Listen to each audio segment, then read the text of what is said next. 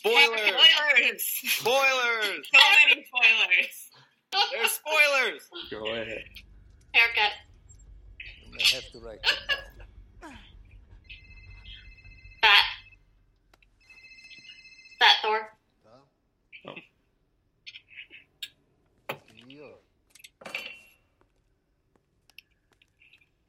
Слушай внимательно. We're at 114 Zelensky Plaza, 3rd floor. We have an F-22 exactly 8 miles out. Put the woman on the phone or I will blow up the block before you can make the lobby.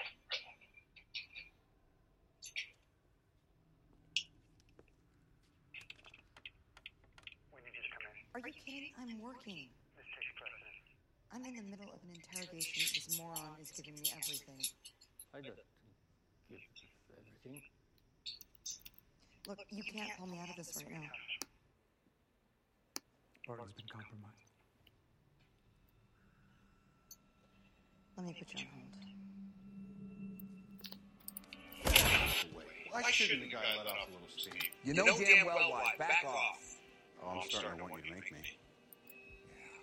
Big man in a suit of armor. Take that off. What are you? Genius, billionaire, playboy, philanthropist. I know guys with none of that worth 10 of you. I've seen the footage. The only thing you really fight for is yourself. You're not the guy to make the sacrifice play. To lay down on a wire and let the other guy crawl over you. I think I would just cut the wire.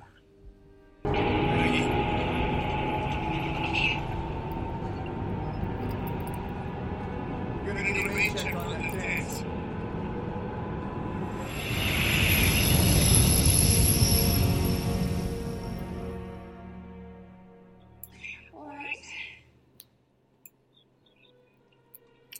A week next Saturday at the Stork Club. You got it. 8 o'clock on the dot. Don't dare be late. Understood? You know, I still don't know how to dance.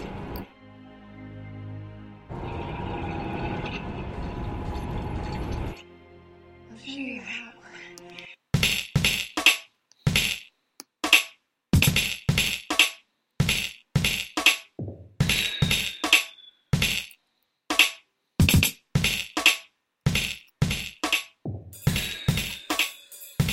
It's the movie everyone is mostly talking about. The end of an era, the end of 22 movies, the end of a phase. And we laughed, we cried, and we critiqued. It is the Avengers Endgame recap. As was said multiple times throughout this, the word spoiler. This is going to be a spoiler-filled review of Avengers Endgame. Welcome to Agree or Disagree, the podcast. My name is Kevin Olenek. Of course, you can follow me on Twitter at KEVOLE. You can subscribe on all podcast platforms on iTunes and Spotify. You can find me as a friend on Facebook at Kevin Olenek. Like Agree or Disagree, the podcast on Facebook. And also, you will be listening to this on PowerCast 979. With me, we did the Avenger game. You remember we did the Avengers Endgame preview, so we are back together as we have now all watched it. And joining me first is, been through all the previews, bottom line views, Mitch Milani. How's it going? Why'd you have to make me cry in the opening, Kev?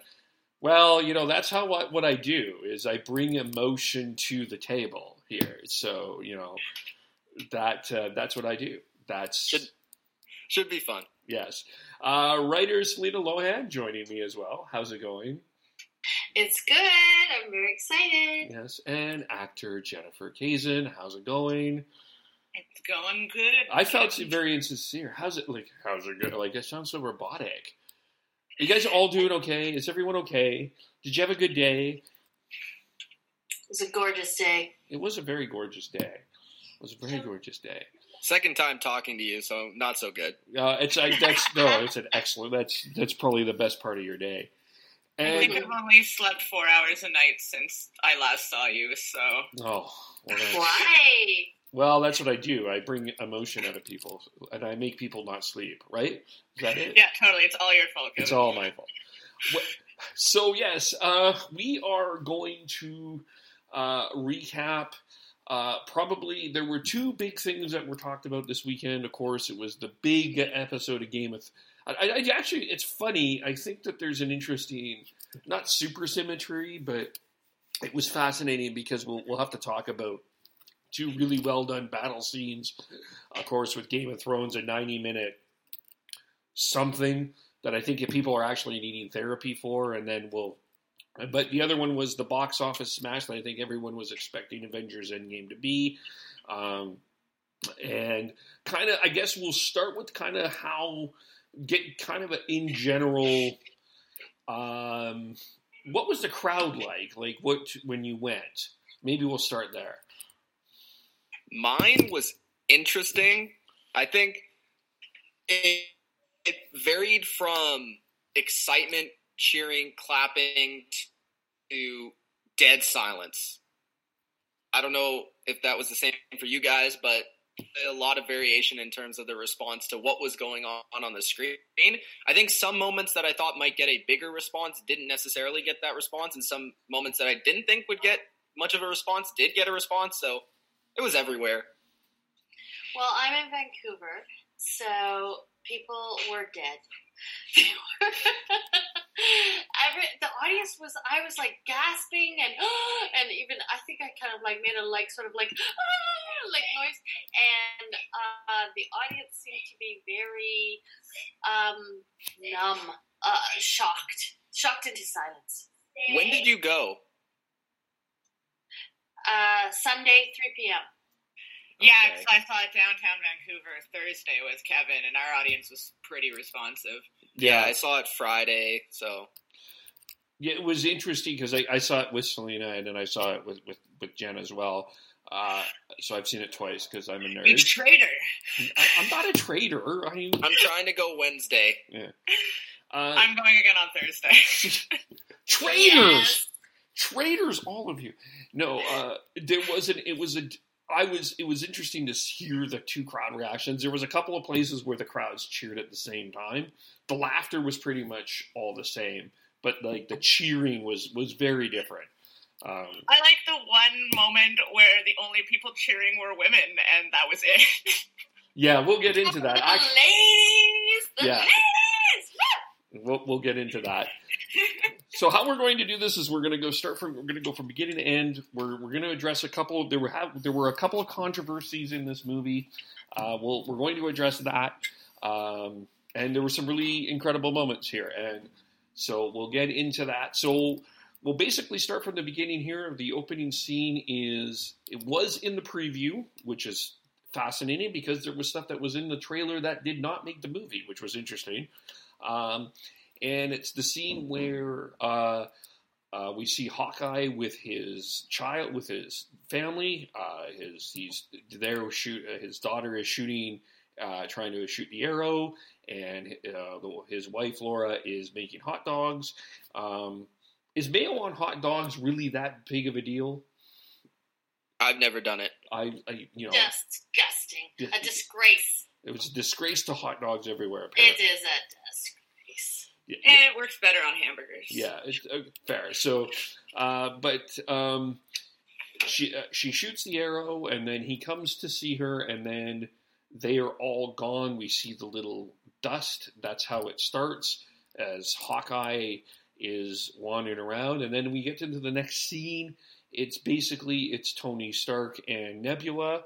I do want to spend some time talking about the Nebula because I think that it's an underrated factor. But they're playing a game.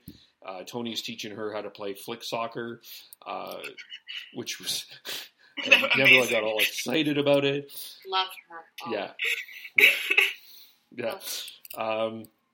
Tony says it's okay to have fun. They shake hands, and then Tony does the Pepper Potts speech, which part was in the trailer, but part was not, which was fascinating.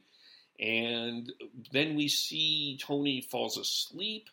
Nebula takes him to the front of the space station, puts on a jacket, and he's sleeping, and his mouth is red, which is foreshadowing to something. And then there's a light, and we see this light is dragged, and then we see Captain Marvel make her first appearance in the movie. There was a crowd cheer when Jen and I watched that. I don't know if any other crowd cheer was there, but there was certainly not the Sunday popular crowd did not cheer. But what did you think there? My crowd response was more like, ooh. It wasn't like a cheer. It was like, ooh, it's Captain Marvel, that sort of thing.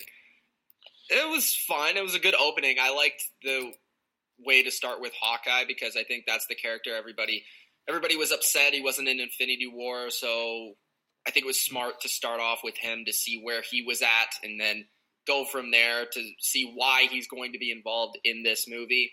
And then with the Iron Man thing, important away from it was the fact that he got super ski thing. I thought that was a really nice ad to have him on his deathbed by the time he got back. That was really cool. And of course, there were some good comedy moments. But yeah, I thought it was a solid way to start and kind of first hour and even up to 2 hours of what the movie was going to be like. Anyone else? I also really enjoyed the Hawkeye thing.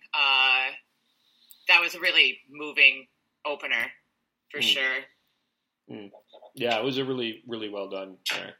I felt like, so my biggest query, not while I was watching it, because I was on that journey of watching the film, but my thoughts about it afterwards and maybe before were, how are they going to structure a 3-hour movie?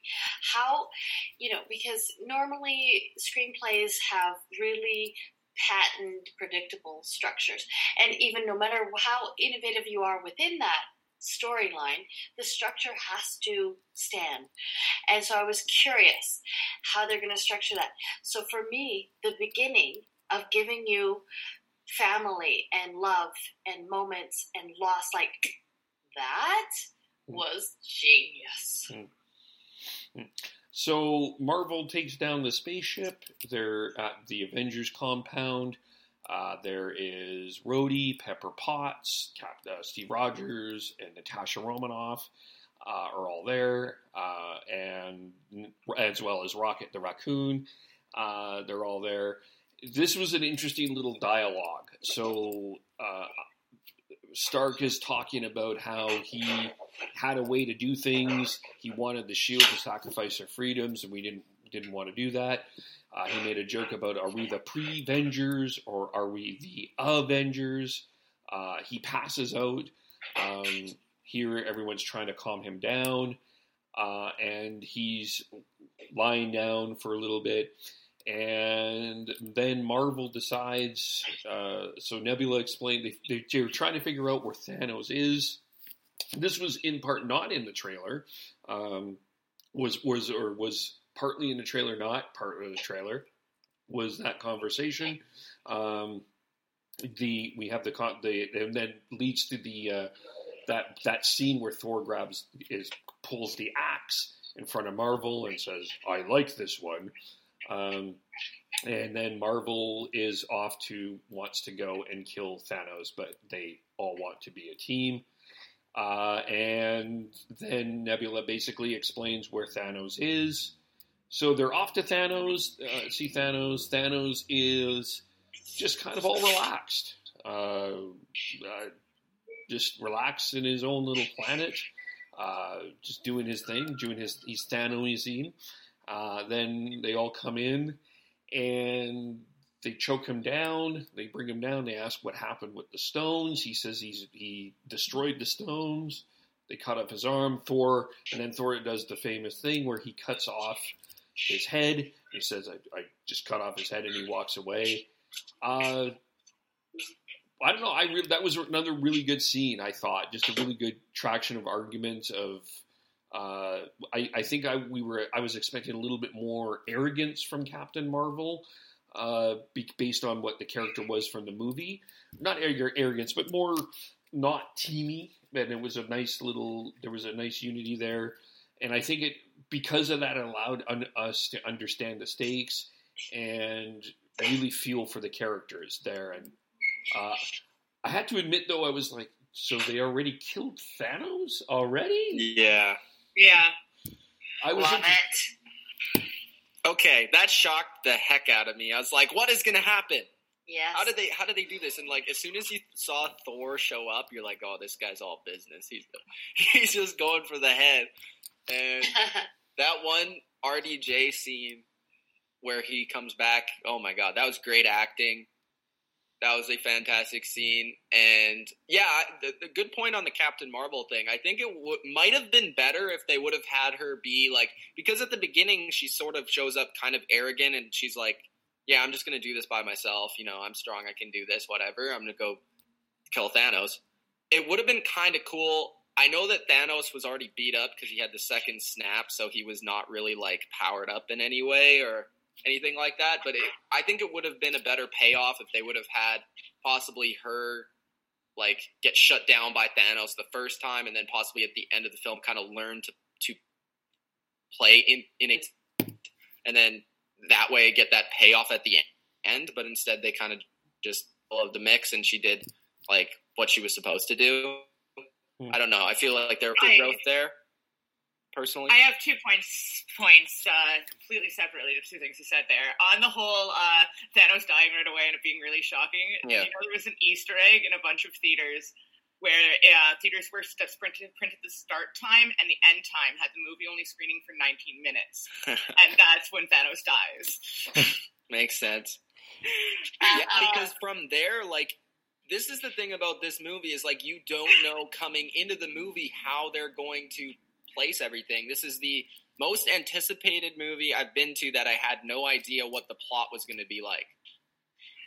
But on the Captain Marvel thing, what I was going to say is she's never shown an inability to work with the team. She just has strong opinions of how she thinks she should go about things, and if you disagree with her, she's going to go with her own plan. But when you're following her plan, she goes with it. She doesn't. I just think, like, because she's never been a part of a team, I think it would have been interesting to see her grow. That's all I'm saying. She was a part of a team on Krill. Do you want the movie to be 4 hours long? Oh, I'm just saying. Yeah. Then this was This was really interesting because I think, this was how the Russos understood their audience. This was really well done because the next moment is we fade to black, and the next moment is 5, and then there's this long pause and years later, and then we're back into this world. It's that role played. We see Steve Rogers is in a support group. The character is played by Joe Russo. I believe it's Joe Russo. It's one of the directors anyway, Anthony or Joe Russo. Yeah, I think it's Joe. Yeah, it was Joe. Explaining that he was out with someone and he cried at a salad bar, and his date cried at a salad bar. He cried at dessert. They didn't know what to talk about. Again, kind of establishing it's a really subtle way to establish the world that they were in. Then next we see Natasha Romanoff. She's kind of in the Nick Fury role, which I was sort of speculating would be at the end. It came now. And Captain Marvel, Rocket, Nebula, Rhodey, and everyone was there. And crap, I can't remember her name from Black Panther. She was there too. Can I just say how much I appreciated that? Like, I didn't see this coming either, that they did the 5-year time jump, because that made a lot of progression happen at the beginning of the movie that I thought was going to happen at the end. Yeah. That came out of nowhere. They've never done anything even close to that. Yeah. I do gotta ask, Tom Holland, Spider-Man, is still in high school. I was going to bring that up. We were going to... Well, I'll bring that up in a little... Yeah. Conveniently, everybody... Yeah. All of his friends are going to be all of his friends were all snapped. Yeah, I agree on that one. Yeah. Yeah. That was weird. Yeah, Doctor Strange had gray hair. Anyway. Romanoff sends everyone off to do their thing, but Rhodey sends back and says Ronan is killing. They use the word Barton's killing as out killing people. He is basically turned into quite a vigilante. Romanoff says just keep an eye on him. Steve Rogers comes back, and so they have that conversation. Then we flip to San Francisco, and we see basically the same scene that was the end credit scene of Ant-Man and the Wasp. A rat is walking around and presses a button, and Scott Lang comes out. It was actually Mickey Mouse, confirmed. Confirmed. Mickey Mouse, confirmed. Yes. Awesome. Yeah. That's amazing. Yeah. This okay. I want to spend some time. We can talk about this because I really enjoyed this scene. This is Scott Lang has been away for 5 years, which really helps establish that timeline of what Scott Lang, because Scott Lang was in the quantum realm and he did not realize what happened. And he's seeing all the bodies. He's looking for his daughter. And he sees his name and he's like, what? And then he runs and there's a nice cameo from Ken Jeong and being the security guy. Didn't have any lines, but it was a really funny moment. Then he sees his name and then he goes to the door, knocks on the door, and it's his daughter, but all grown up. It was a really touching moment. Apparently she had to go through school and go through growth spurts, which Tom Holland did not. Anyway, I don't know about that. Ant-Man is never better in this movie. Like, this is the best he's ever been. Yeah. Agree. Yeah. Yeah. Then we see Scott knock on the door of the compound, and this was in the previews. Steve Rogers asked, "Is this now or is this later?" And it was like now. And they talk about the time travel idea, and they say, "Well, how does this work?" What my favorite line is, "Have you studied quantum theory?" And Romanoff answers, "Just for conversation," which I thought was just great. And then they decide they need a different brain, and we see Tony. So we see this porch, and Tony Stark comes out. He goes into to find something. He calls someone out. Does a little clap, and out comes his little daughter Morgan in an Iron Man hat. That was really cute.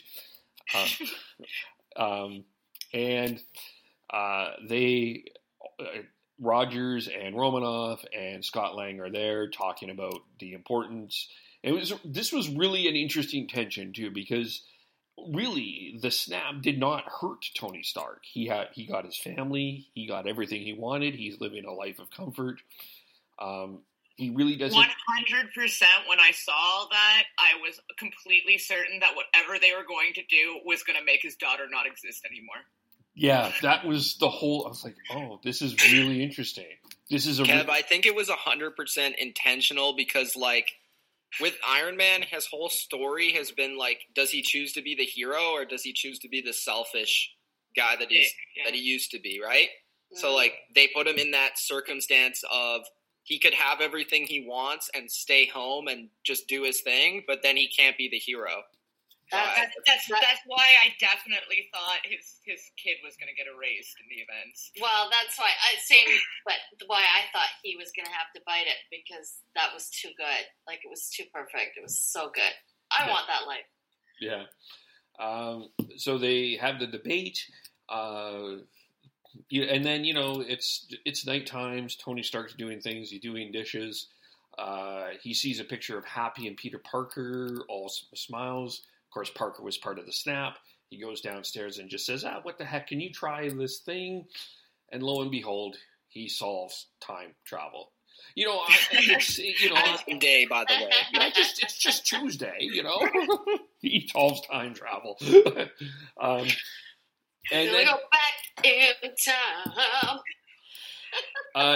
But they have the debate. They have that very debate you guys are talking about. I can just sit and put this away, or I can do something about it. And we're left to kind of think a little bit about more what happens. The really crucial line was by Pepper too. It's like you couldn't rest if you didn't do it or something. Yeah, something to that degree. Yeah, and it was also my biggest failure is not trying to contain you. Is one of my few failures in life is not trying to contain you. Yeah. Well, that's how I again knew that he was going to be his story to end, because in script and writing, the hero's call to action, he always must first refuse before he goes to the call to action. So I was like, oh, Tony. Yeah. So they decided they need a bigger brain, and we kind of predicted that this would happen. So the next scene is a bunch of food. Scott Lang, Steve Rogers, and Natasha Romanoff are with Bruce Banner, and he looks like the Hulk with glasses and a Gap sweater. And Davin. Yeah, quite a dapper little Professor Hulk. He explains that he combined, which I think was a great way to kind of end the Hulk. It sort of ended the Hulk story. The Hulk journey was all about, and they do address this a little bit later on, which we'll get into, but they sort of his whole tension about avoiding or getting rid of the Hulk, he found a way to combine it, which was neat, and it really played well within the movie, I thought. I honestly felt like it was perfect the way they did it, but until the end where they didn't let him Hulk out. Like, it's been a while since we've seen him Hulk out in an action scene. We kind of need to see it in this movie, and we didn't get to see it. That's like the one flaw with the Hulk that I feel like they should have done something with him in the big fight scene. Especially because in Infinity War, he basically didn't fight at all. Oh, good point. But you know what? I think that the one thing was it felt like there was more Banner than Hulk, I think, at the end of the day. It was Banner was the key, not Hulk. And the Hulk was part of who Bruce Banner was. Yeah, but I don't know, because in Infinity War, like, his whole thing is, like, he doesn't get to fight Thanos at the end. He's trying, and he feels like he lets down his team because the Hulk isn't there to fight. And at the end of the day, he still doesn't fight. But he kind of explains that in this point, because he says, like, you didn't let everyone down. Natasha says, you never let everyone down. And he said, but I blamed myself because I didn't get it done. I don't know. I just feel like they could have added that scene. I don't know. It's like just changed the way he's involved in the fight. Maybe he, because of the radiation that he receives from the glove, he hulks out, or maybe because when he's lifting up that thing to save Rocket, he hulks out. Yeah. Like, do something. Like, I don't know. I've missed that. It's been a while since we've seen it. Right. Plus, also, where does he get those huge cotton shirts? Big and tall. Yeah, big and tall. Big and tall. I don't know. I kind of like that he didn't Hulk out, because his whole thing was he didn't want to be controlled by the Hulk anymore, too. Like, over everything. He couldn't have romantic relationships. He couldn't be a person because he was scared of this thing inside of him all the time. But he still can't. Like, who would get intimate with that? There are freaky people. That's dangerous. Selena, you who live in Vancouver, asking about who would get intimate with.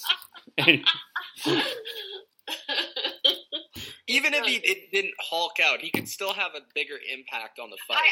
He's the Hulk. Fight as Banner. Ooh.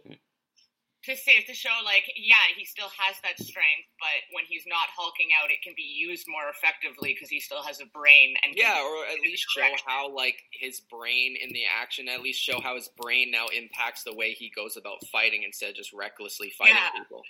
But in a character, like emphasizing on his character, it was a new character, right? So the mergence of the two made for like a stubbly beglassed Hulk, like that was a different character from both.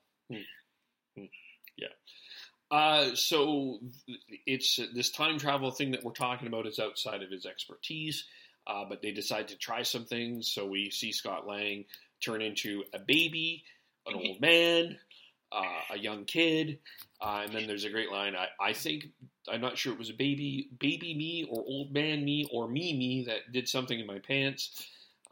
Then the car races through, and it's Tony Stark doing his comeback thing.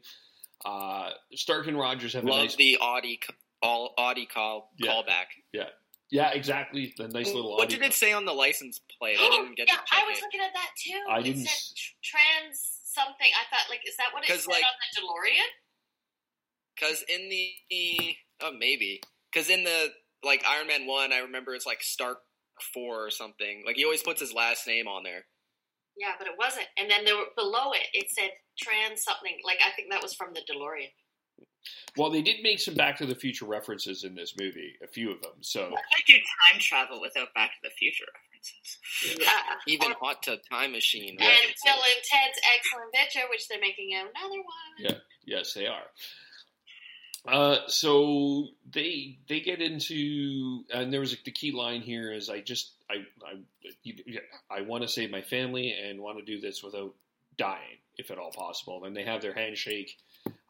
So they have finally, Stark and Rogers have their reunion from Civil War. Really, that was the touchback to that.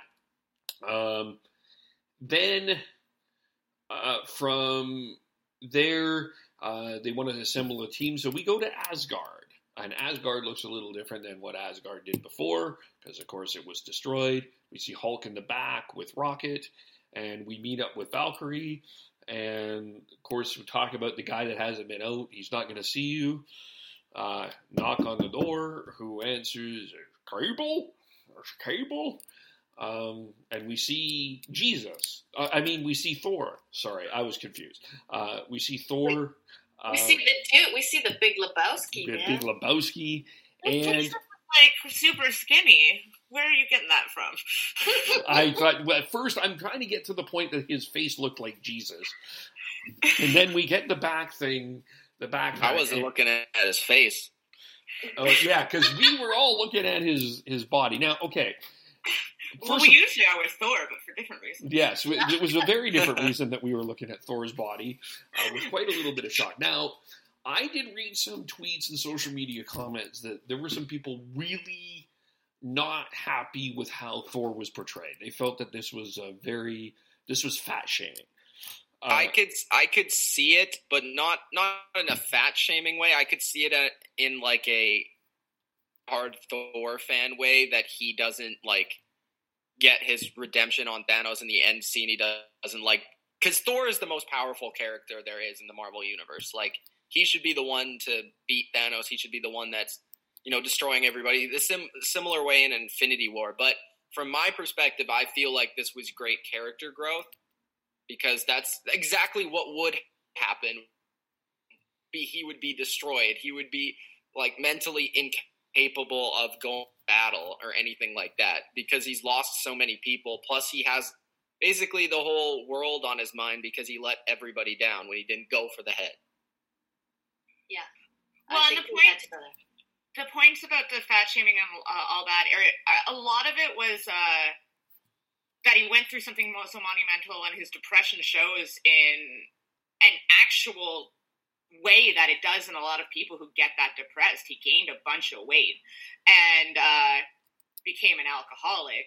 And I found it a little, like, not odd, because people are this way in real life, but once he did actually join the team, how it was just met kind of with awkward silence or an awkward joke whenever people who really wanted to be like, stop drinking, man, you're killing yourself. But isn't that real life? That is real life. Like, there were moments where it didn't work for me, but then there were other moments where it really worked. So I'm kind of like stuck in the middle, because there were moments with jokes that like I was like, okay, this is like too much. But yeah. But I think I loved it because, and as a plus-size lady, I loved it. I thought because the emphasis has always been on his body. They're all body conscious. They're all focused on body.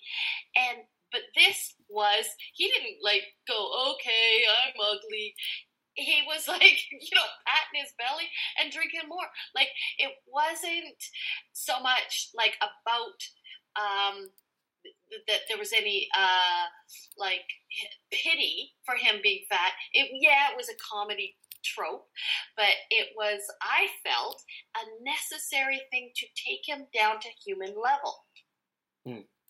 I'm kind of with you on that, and I didn't see anything that was out of, like, I could see that people were finding it rude, but I didn't, like, Rocket Raccoon is rude. Like, this is a guy that stole an arm and an eye. And I haven't seen any of that, Kev. Where have you heard that? heard what? That it was rude? That it was like fat shaming. All I've heard from other people is just like that they're mad because they love Thor, the character, the way Thor is. I found the fat shaming things too. Really? Yeah. Yeah. Yeah. Well, I mean, that's low-hanging fruit, though, right? It's like, you're not getting it then, because his whole redemption arc had to be, if he was just this perfect, strongest, most vital character in the Marvel Universe, he kills Thanos not in this film, but before, and it's done, and who cares, and nobody feels for him. He is now humbled, and that was what I wanted to see in this film, was how they were going to carry through Thor's storyline. And for me, it was perfect, because instead of being sexy, instead of being, so perfect and such a winner, this made him human.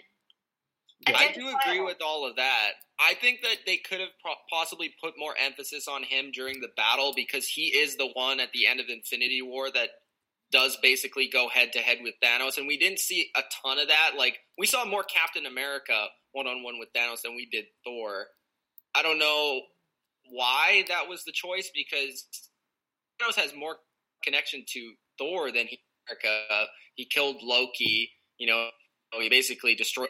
And I don't know. They could have possibly had Thor more involved in the end than they did, but in terms of the redemption. But I do agree with the reason why he becomes fat, the whole redemption stuff. I don't know. They could have involved him a little bit more in the battle at the end. Okay. But he's still sexy. Yeah. So we also see a video. There's a video game little tribute there. We see the return of Meek and Kor from Ragnarok, who were just fantastic in that movie. They got surprising pops in the theater. Yeah, I think there was a pop in our Jen. I think there was a pop in ours for that one. I can't remember, but. Then Hulk basically says that you who were the one that helped me out when I was in my lowest. He's like, Natasha, no, it was you. Rocket says that there's beer on the ship. They find a way to get Thor back to Earth, and then they go into trying to figure out how to get the stones back. And they realize that they all had a little bit of a connection. It was a great little callback to Jane Oliver, and everyone else. They decide that they're all going back. So we go into the time travel part, where part of the team heads to New York in 2012. We see the Avenger pose with Black Widow, sorry, I forgot something here. We need to go back, because there's one more important thing here. So we cut also to a scene in Tokyo where there's a bunch of dying. There's this a mafia leader is in a fight with a guy. It's the sword fight. Basically says, "Why are you doing this? You killed Thanos. I'm getting you back because you weren't snapped." It's Hawkeye turning into basically the comic book character Ronin. Behind him is Natasha in the rain, basically calling him back. There's a really neat little touch here. Don't give me hope, but he comes back. So Hawkeye is back as well. Hawkeye does a little bit of a quick time travel back to his home to see his daughter. So we know that time travel kind of works. So then we head to New York. It's Banner, it's Stark, it's Lang, and it's Steve Rogers. And this was interesting too, because maybe this was part of what you talked about, Mitch, the Hulk fight here. At this point, he's seeing himself smash things, and he's like, that feels a little gratuitous. And he even makes a play on it when he kind of taps the taxi cab and he taps the motorbike and goes, yay. Like, it did feel like there was a character evolution from Bruce Banner at that point. I understand that, but I also think a majority of the audience wants to see Hulk in a certain light.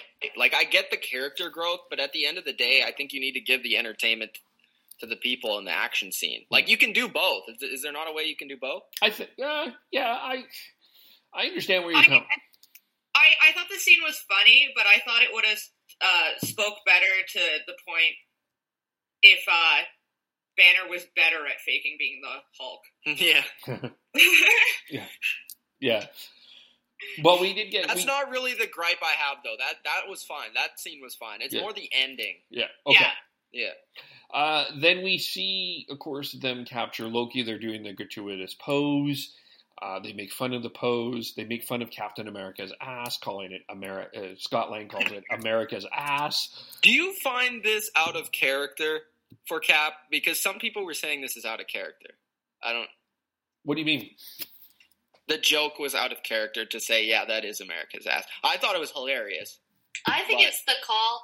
I think it's the call to the gay following, because I thought it was like really feeding the fan base. Like, it's kind of silly. Not really them. Yeah, I agree. I think it kind of showed that Captain America's, after all these years of hanging out with these less straight-laced guys than him, he can, because he kind of blushed and was bashful at first, and then he cracked one, which, like, after that many years with those guys, he has to be able to do that now. Nice. Yeah, I think it showed his sort of relationship with Iron Man. Yeah. It's the way they've grown together. Yeah. They become more like each other. But I find it funny that, three somewhat middle-aged men talking about his ass. Like, come on, guys. That was also a great scene where he fights himself. Yeah. Even though his himself was kicking his ass, though. Yeah. That was good. Yeah. We'll get there. We see the Hydra Shield combination. They all come in. They're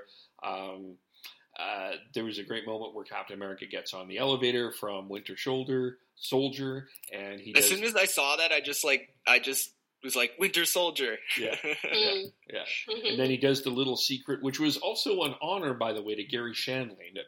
I don't know if people realize that was Gary Shandling's great line, Hail Hydra. He does a Hail Hydra line, gets the briefcase away. This is also the point where Banner runs into Tilda Swinton's character from Doctor Strange. I don't know why I'm drawing a blank on what her actual name is, but they have that moment where he's trying to go down the stairs, and she says, I would not recommend going down those stairs. And Banner says, I need the stone. She's like, no, you can't have it. They explain that Doctor Strange gave it. He explains that Doctor Strange gave it away. She's like, maybe I didn't understand. They kind of explain the time zone. And this was another Bruce Banner moment where she knocks Banner out of Hulk. And it's it's the human Bruce Banner, not the Professor Hulk, but the human Bruce Banner that's having the conversation. And they explain about what they're trying to do, and they get the stones back to where they should have been all along, and that would save the time. And that explanation, she gives the time stone. They try to basically then. They're trying to go down the elevator, and then this is where Hulk a little bit, because he's just like, no room, take the stairs. And then Hulk gets on the stairs and gets stairs. That leads to Captain America fighting Captain America, which is, they all go, there was the great line of, I can do this all day. Oh, I know. Yeah, that was awesome. That was great. Then there was By the way, that one scene with Hulk and, what's her name? What is her? Why am I drawing a blank on her name? Anyways, that was an underrated scene. That was a good one. And I also liked how she kind of referred to Doctor Strange as like the best of all of us, because we never really heard that in the Doctor Strange movie, that she like ever really complimented him in any way. So that was nice to see her character kind of compliment him in that way as well. Kind of put over Doctor Strange. Yeah, and kind of understood who he was. The Ancient One is her name. The Ancient One, that's it, yeah. All I could think was the evil witch of Narnia, so. Yeah. Yeah. Fair enough. Yeah, so Hulk goes down the stairs. They are trying to drag Loki. We see a Robert Redford cameo here as the director, trying to get back they're all having the fight. 2012, Tony Stark has the heart attack, and Loki escapes with the Tesseract, which is, I think, very interesting because that was the last time we saw Loki in the entire movie, interestingly enough. So it'll be interesting to see what they do with Loki. That Loki, anyway. Yes. Yes. But it's going to be interesting what they do with Loki. He said, "I'm taking this and I'm getting my own show." Yes, I'm getting my own show on Disney. Exactly what he said. That's So we'll see you later. Then we're also transported back to. I'm making sure that we got all the other ones here. So we're back in old Asgard. It's Rocket and Thor. They're having a conversation. Thor is off to the wine cellar. Rocket's like, "No, you're not going to the wine cellar. We need you to do this with Fancy Pants," which is Jane. He has a nice moment. Of course, there's the nice homage where Loki is that whole scene from Thor: The Dark World where he's in jail and they walk past. That was really funny. It was a nice little touch. Of course, they're set back at the day that Thor's mom dies. So Thor does meet his mom. A nice little moment there. Really also developing that Thor development character where she talks to him about like everybody fails and about being human, and he's of course a wreck. But they have a touching moment, and he does his little. It's also, I thought too. The other thing that I think that the big debate with Thor was the whole debate around, and maybe it's in our times that we're thinking about this sort of the Me Too, what masculinity is. And I thought that they tried to have that conversation a little bit through Thor. It wasn't super awesome or in depth, but like that was part of his conflict, was what masculinity and what he thinks that he needs to be in charge. And we'll get to the end and what some of the choices that he made. But I thought that this was a nice little. It was an interesting little touch. It was specifically not his father; it was his mother, which was interesting as well. But he's able to get the hammer, which we will talk about a little bit later. He's like, there was a cheer for that. Yeah, there was a cheer for that, but there'll be a bigger cheer a little bit later on in the movie for sure. So that scene with his mother though really showed like Hemsworth's range as an actor. Like that was like he did so many different like styles in this movie just in one. Like he was fantastic. Yeah. Agree. Yes, fantastic. I love that scene. I loved it so much. Yeah. And yeah, we see as Rocket got that stone and they're off. Then we're off to Mordor with Rhodey and Nebula. We get the scene from Guardians of the Galaxy where Quill is doing his little dance. Rhodey calls him "so he's an idiot." And Nebula's like, that was also really funny. Yes. Love that. Where he's singing to himself. Yeah. There's no music. Yeah. So that was so good. Yeah.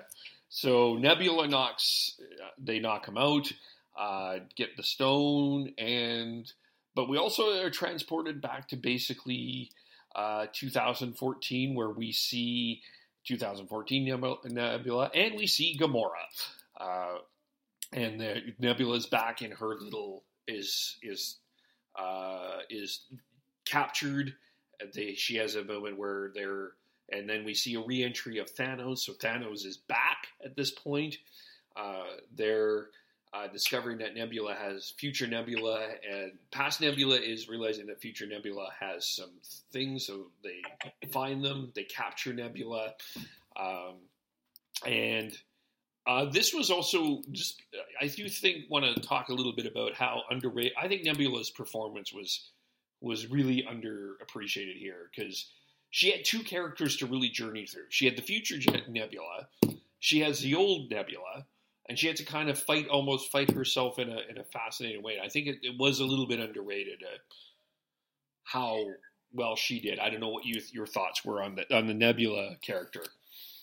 Well, I don't know how it was rated because for me, it got to me really strongly because of the abuse that she endured, and then that duality of self.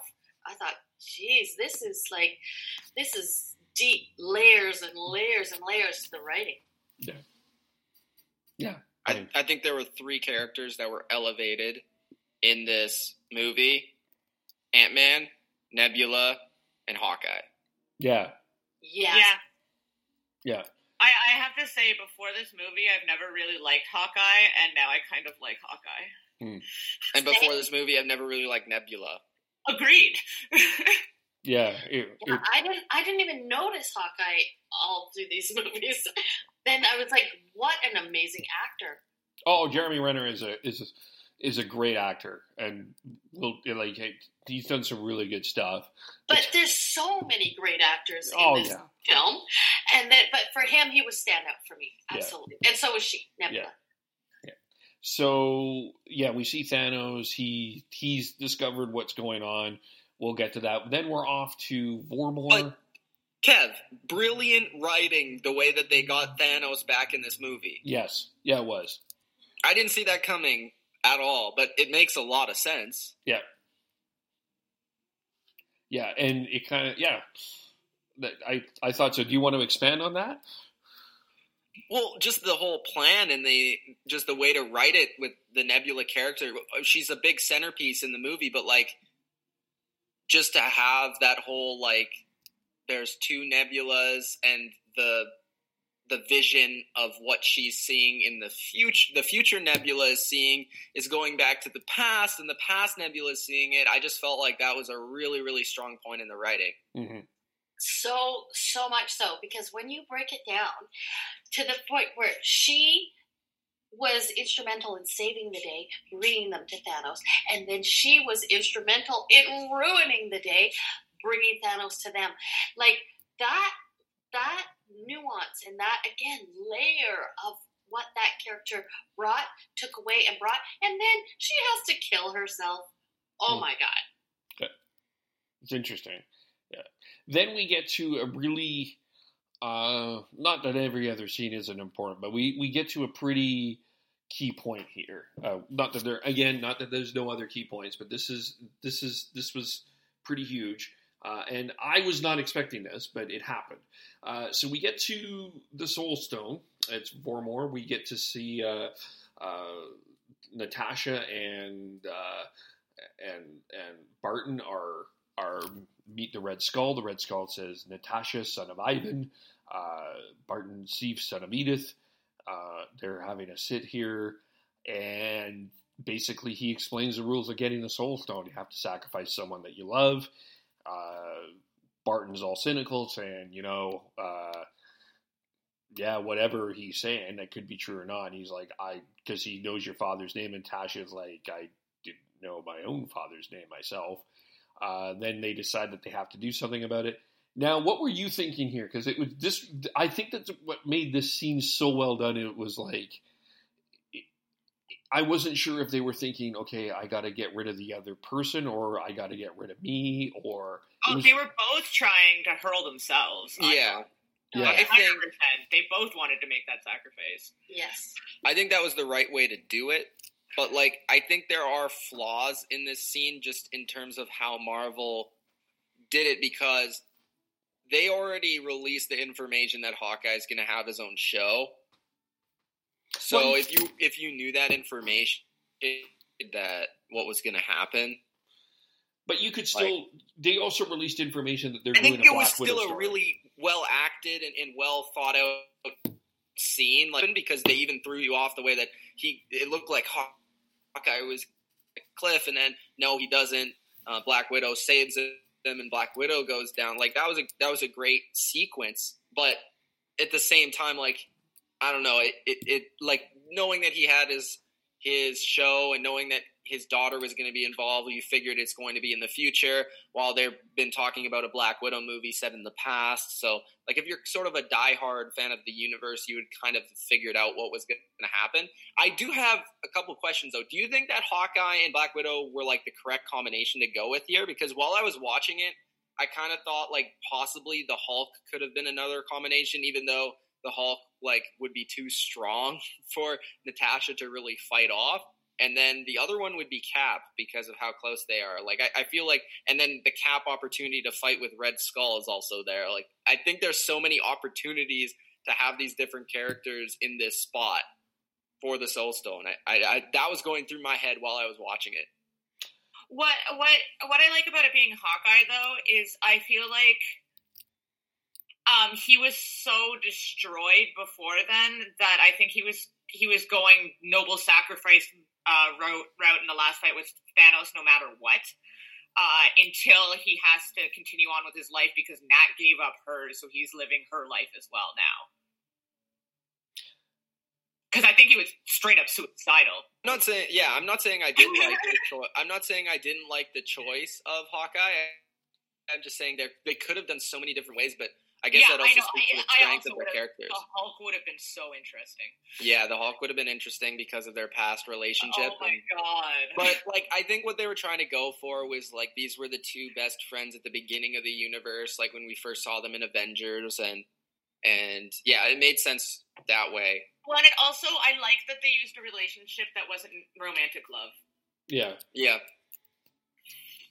I think the whole story with Black Widow in this movie, just like the whole family thing, that this is her family, was well done overall. And then to have her sacrifice herself just made sense. Yeah. I don't know, what was the reaction in your theater? Mine wasn't like overly like sad or like shocked or anything. It was kind of like accepted almost. Yeah, I'd say the same. I'd say the same too. Yeah. Then we all come back to current day or current 5 years ahead, and then it allowed for the Banner moment. It was like, where's Natasha? And Natasha's gone, and just sort of the heartbreak that Banner had, and it's sort of the sadness that Banner and Romanoff never had that relationship that they were trying to develop.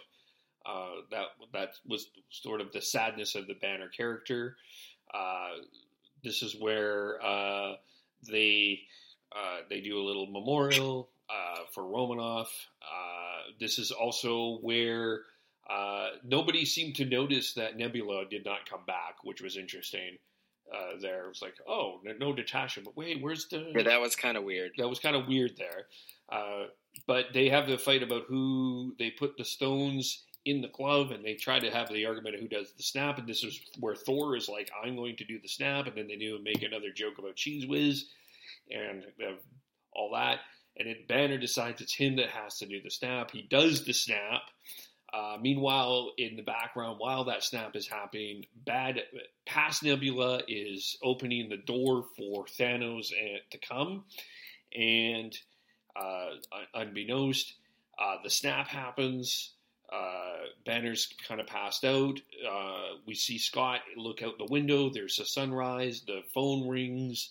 Hawkeye's phone rings, and it's Laura. He's on the phone, and then the Avenger, the compound is blown up.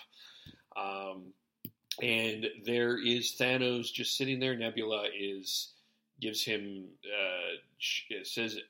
finds him, and Thanos says, go get the stones. This is where Rocket and Hulk and Hawkeye are all kind of drowning. They do a little bit of a rescue. They're all trying to get out, and then Thor sees Thanos sitting there. Captain America comes out. Iron Man comes out. They basically all have an agreement that this is probably a trap. Thor goes back into old school, good-looking, attractive Thor for everyone, and they have that 3-on-1 No, fight. he didn't. Well, he kind of not like... He changed his hair. Yeah. Yeah. He can be attractive and fat, Mitch. Come on. I'm not saying he didn't get jacked. I'm joking. I was just joking. Yeah. More hair, more Thor. Yeah. More hair. He brushed his hair, I agree. Bev, I do want to point out you missed a sequence there with Cap and Iron Man where they go back and Iron Man meets his dad again. Oh, yeah, thank you. Yes, okay, thank you. We have to go through that. Yeah. And this is really important. Thank you for reminding me about that.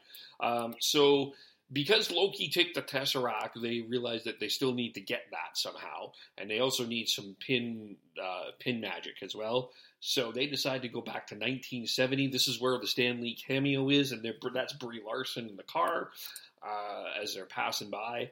And this is a really important moment, actually. So they're back in the compound. We see a Michael Douglas cameo where Steve Rogers gets him out. They grab the pin particles. We see. Oh my God! With the digital reconstructing of Michael Douglas's face. Yeah, that was cool. Yeah. Wow! Yeah. Holy smokes! And the hair was like so thick. Okay. Yeah. And then this is also the moment. So this is a moment where Tony meets Howard. And they have a conversation. Basically, grabbing the briefcase. Tony calls himself Howard Potts, and they have a conversation about what it's like to be a dad. It was so neat. In so many ways, this actually was a really well done scene, I thought, because you had Tony have this conversation about his dad, talking to his dad about his dad to his dad. And there was this familiar connection. Kind of the highlights is, I would do anything for your kid, and had that. And really part of Tony's journey was Howard's journey as well, deciding between being the hero and being selfish, which we talked about a little bit earlier on in this podcast. Howard had that same journey. It was neat to have I love those subtle, non-subtle, like we know what we're talking about, but we're not really talking about kind of moments that the audience are in, but the characters are not in that moment, even though they're in separate moments, they're in the moment. And two great actors here. John Slattery really does that kind of character so well from Mad Men, and Robert Downey was great here. That was also a great way to resolve the whole story about him kind of hating his father at first at the start of the universe, and like Iron Man 1, Iron Man 2, and then just slowly building throughout the universe kind of went on. He started to respect and gain appreciation for his father up until this movie where he really does love his father. So that was cool to see. And man, that Cap scene. Yeah, we'll get to that. This was good closure, part of the closure of the Stark story. What else did you guys notice on that? Anything else? Nope. Okay, we'll get to the Cap scene then. So Captain America is wandering about. He turns and looks, and he is 4 feet away from Peggy Carter. Of course, throughout the movie, we see that Rogers is looking at the Peggy Carter picture. It's forefront in our minds, and he's like 4 feet away from having a conversation from Peggy Carter. And it was just a really neat moment. Even when I watched it the second time, one of the things that this felt like, to me, the moment that if he could go back in time, he was going to go back to find her. Like this was his love. This was his true soulmate.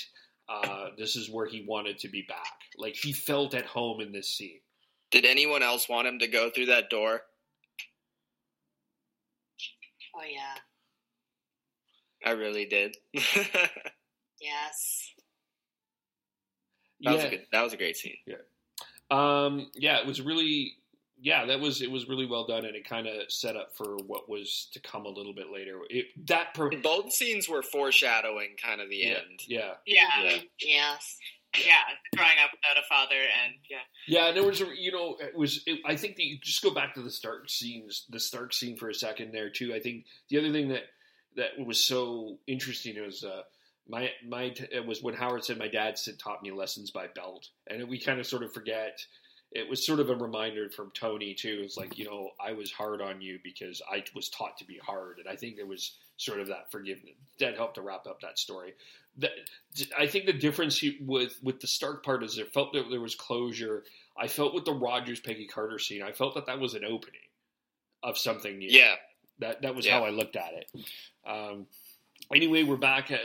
Let's go back to like the first part of the fight. Everyone is they're all fighting, and there's the moment where Thor has the hammer and the axe. The hammer falls, and then we see this for a moment. We have the camera flashes onto the hammer just for a little bit of a moment to prepare us, to have that moment to prepare us for something is coming. And Thor is being beaten to a pulp by Thanos. The hammer shakes. The hammer shakes. The hammer shakes, and then it moves, and it goes back, and the hand it is in Captain America. And I'll tell you, Jen, there was a huge pop when that happened in our biggest theater. pop of the movie, the coolest moment in the entire movie. Oh God, yes. Well, I remember when the teaser at the end of one of the movies was their whole competition about picking up the hammer, which then appeared in the later movie. Everyone's like, America's faking it. And now there's such a huge debate online about whether Captain America was faking it back then or whether he had some sort of character growth that makes him worthy now. Yeah. I think he was faking it in that part. But how can he use the hammer better than Thor? That's the question. Really seems like he can. You know what? I always this is my thought, and maybe I'm wrong, but this is my thought process here. Okay. Maybe I'm reading too much into it. But Thor's journey, part of Thor's ego, was the whole point is that he was the only one that was worthy of this hammer. But the reality is we were all worthy of the hammer, not just Thor. And that was, I don't think Captain America was ever maybe he was faking it, I don't know. But it was just that, like, anyone can have that hammer. Well, not anyone, but someone else does pick it up. What's her name picks it up? In a previous film. No. Everyone does? Wait, yeah. Oh, yeah. What's her name? His sister does, right? No? Or destroys the hammer, I think. Yeah, she destroys the hammer. Yeah. Oh, okay. I feel he got it back in the past. Yeah. Okay. Mm-hmm. Yeah, but huge part here. Big, more fights, more punching, more of this. But I did want to see Cap, like, from Infinity War. He didn't really get to do much in the action scenes. I wanted to see him really fight. That was awesome. Yeah, that was it was the fight. It was great, and it had so much tension because you felt like he might die. Yes. Yeah. Yeah, and it was a nice touch that it's the three originals that they built the franchises around had that fight. They set that up, and then then this. So Captain America's pretty much knocked out. Thor's knocked out. Iron Man's knocked out. Thanos basically says, in the past, in all my years of conquest and violence, it's never been personal. But what I'm about to do to this Earth, I'm gonna really enjoy this. And then there's just this moment. This was really well done. I think to me, the strength in this was how well this was directed. Because then there's this moment, and then the Black Order comes out. All of the bad machines, everything from Hell and High Water comes. We have everything from the incident in 2000 from the original Avengers movie. Pretty much any bad thing we got, and sort of you have this moment with Captain America. It's all bleeding. He gets up. He stands. He's standing there, ready to fight, and then you hear this, Captain Sam, can you hear me? And then just a little bit more of a pause, and then he goes, on your left. And then from there, this was, I think this, at least it was the second biggest pop It might have been the biggest, but like once, it was weird in my theater because Black Panther came out and no one said anything. No, in ours we got a cheer for Black Panther. We got a cheer for Black Panther. We got like a little cheer, but it wasn't like eruption. Like you would think, okay, everyone else is going to come now. Like nobody really reacted. They were just waiting for the next phase of everybody to come out. Yeah, so it goes. He got a huge cheer. We got a huge cheer in ours. Yeah, which when I was with Jen, he got a huge cheer. It was Black. And the 3:00 Tame Theater we did as well, right? Am I crazy, or was I just screaming super loud? I think it was you, me, and two other people.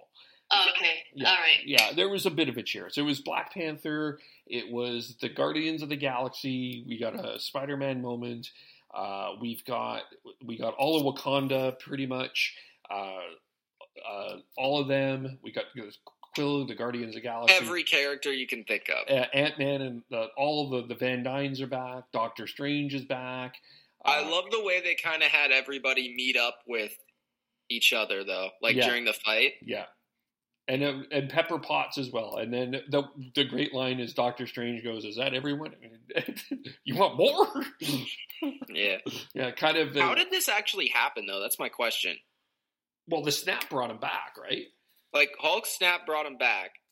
But, where were they this whole time? But well, they come through Doctor Strange circle. Doctor Strange teleported them there, I guess, but I'm just confused. I wish we got a little bit of an explanation on that. Maybe we will in the future. I think we will. Yeah, I think they built that for the future. Mitchell, your director's cut is going to be 10 hours long. No, I'm just saying I want to know. I want to know. I know. So good. Yeah. Yeah. So they're all standing. I kind of have to admit I choked up when they're all standing behind Captain America. I just thought that was so well done. And then he does the Avengers Assemble. Everybody's running and fighting. We got the Scott Lang and we got the Lang and the Ant-Man and Wasp reunion. We did get the Quill and Gamora reunion, but this is 2000. Oh, that was great. This was 2012 Gamora, who's not yet in love with Quill.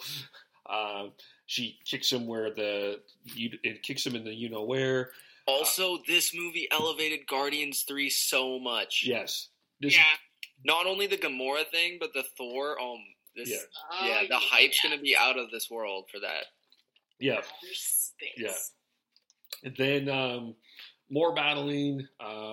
Peter Parker's continuing to introduce himself to everybody. Parker and Tony Stark have a moment. It's Parker was Doctor Strange says it was 5 years. We got to get back. And Stark hugs him. And Parker's oh, this feels nice.